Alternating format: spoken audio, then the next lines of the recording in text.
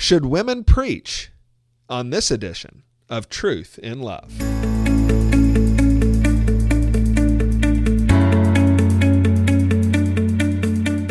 I'm Heath Lambert, and you're listening to Truth in Love, a podcast of the Association of Certified Biblical Counselors, where we seek to provide biblical solutions to the problems that people face.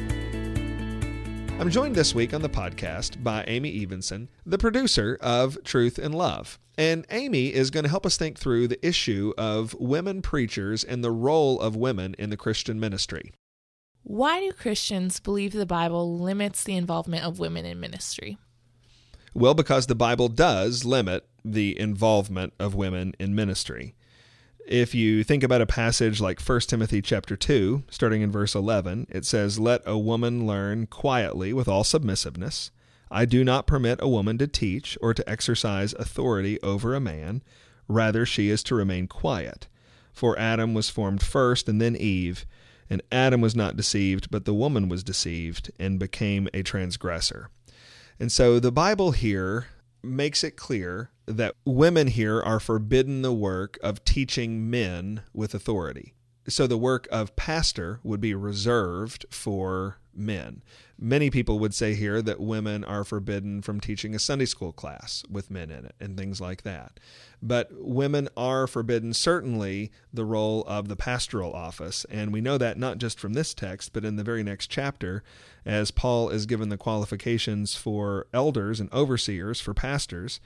He says, "The saying is trustworthy. If anyone aspires to the office of overseer, he desires a noble task. Therefore, an overseer must be above reproach, the husband of one wife." And so this is saying that an elder must be the husband of one wife. Women cannot be the husband of one wife. And so this is another place where the Bible forbids women from being in the pastoral office, at least. This is a teaching in the Scriptures that is very controversial. It is very countercultural, but it's also some of the clearest language that we see in the Bible about any topic, and so Christians need to believe it. So I think that's right, but what would you say to a woman who thinks this means women are inferior to men?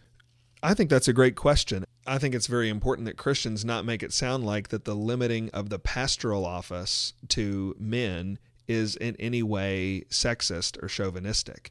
The instructions in the Bible about women learning quietly and not teaching or having authority over men, that does not come in the context of a book that is being sexist or chauvinistic. God loves women, and his teaching about their roles in the church come in the context of his great love and care for women. The Bible teaches what we call complementarity, that there is a complementary relationship between men and women.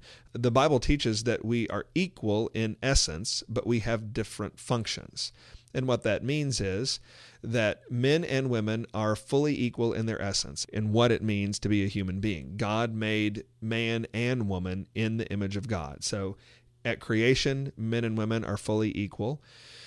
And in redemption, men and women are fully equal. There is no distinction between men and women when it comes to who is saved in Jesus Christ. That's what Galatians 3:28 says. So at the level of creation, at the level of redemption, men and women are fully equal. They are called in creation and redemption to do different jobs. We're seeing one of those differences when we talk about this, that men and women are fully equal, but the pastoral office is reserved for men. It is very possible for two people to be fully equal, and yet one of those people called to be in a role of submission to the other person. And the main reason we know that is because of the doctrine of the Trinity. The Bible teaches that God exists in three persons, Father, Son, and Spirit, and that each of those persons are fully God. And yet the Bible also teaches that the Son, for example, Jesus Christ, submits to the Father. He does what the Father gave him to do. He said what the Father gave him to say. Jesus' submission to the Father does not in any way indicate that he is any less God than the Father. It just indicates that in the work of the Trinity, he is called to different things. And so we don't have to look any further than the doctrine of God to see that persons can be fully equal and yet have submission within that full equality. What should women do when they hear this and believe that it restricts their ability to serve in the local church? So this does restrict the involvement of women in ministry. When it says that women should not teach or have authority over men, it is restricting the options that are available to them in ministry. But I think we need to understand that even though the Bible prohibits women from being involved in this one activity, that doesn't mean that the fullness of Christian ministry is not still open to them. Most of the work that is available to be done in the local church is available to women because it doesn't fall underneath the category of teaching men with authority. They can teach women. They can teach children. They can serve in any other area in the local church. And I think what might be helpful for some women is to consider what my wife actually says, which is this is actually a kind grace of God to women, because the Bible teaches us in James 3:1 that not many should be teachers because teachers get a stricter judgment. My wife, for one, believes that this provision is one way to protect her from a more strict judgment. That is an accountability that she will never have, and this is actually a kindness of God to women. And here's the other thing I want to say about this. Everybody has restrictions that are placed on them in ministry by the Bible.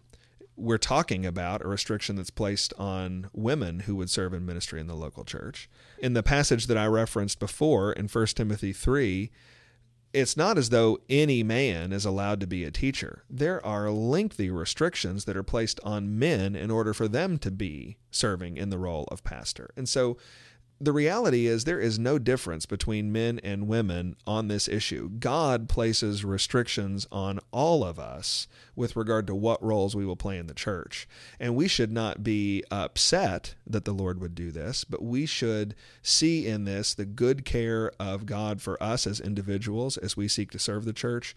And we should see in this the good care of God as He seeks to provide the best possible opportunities of service for His church in its entirety.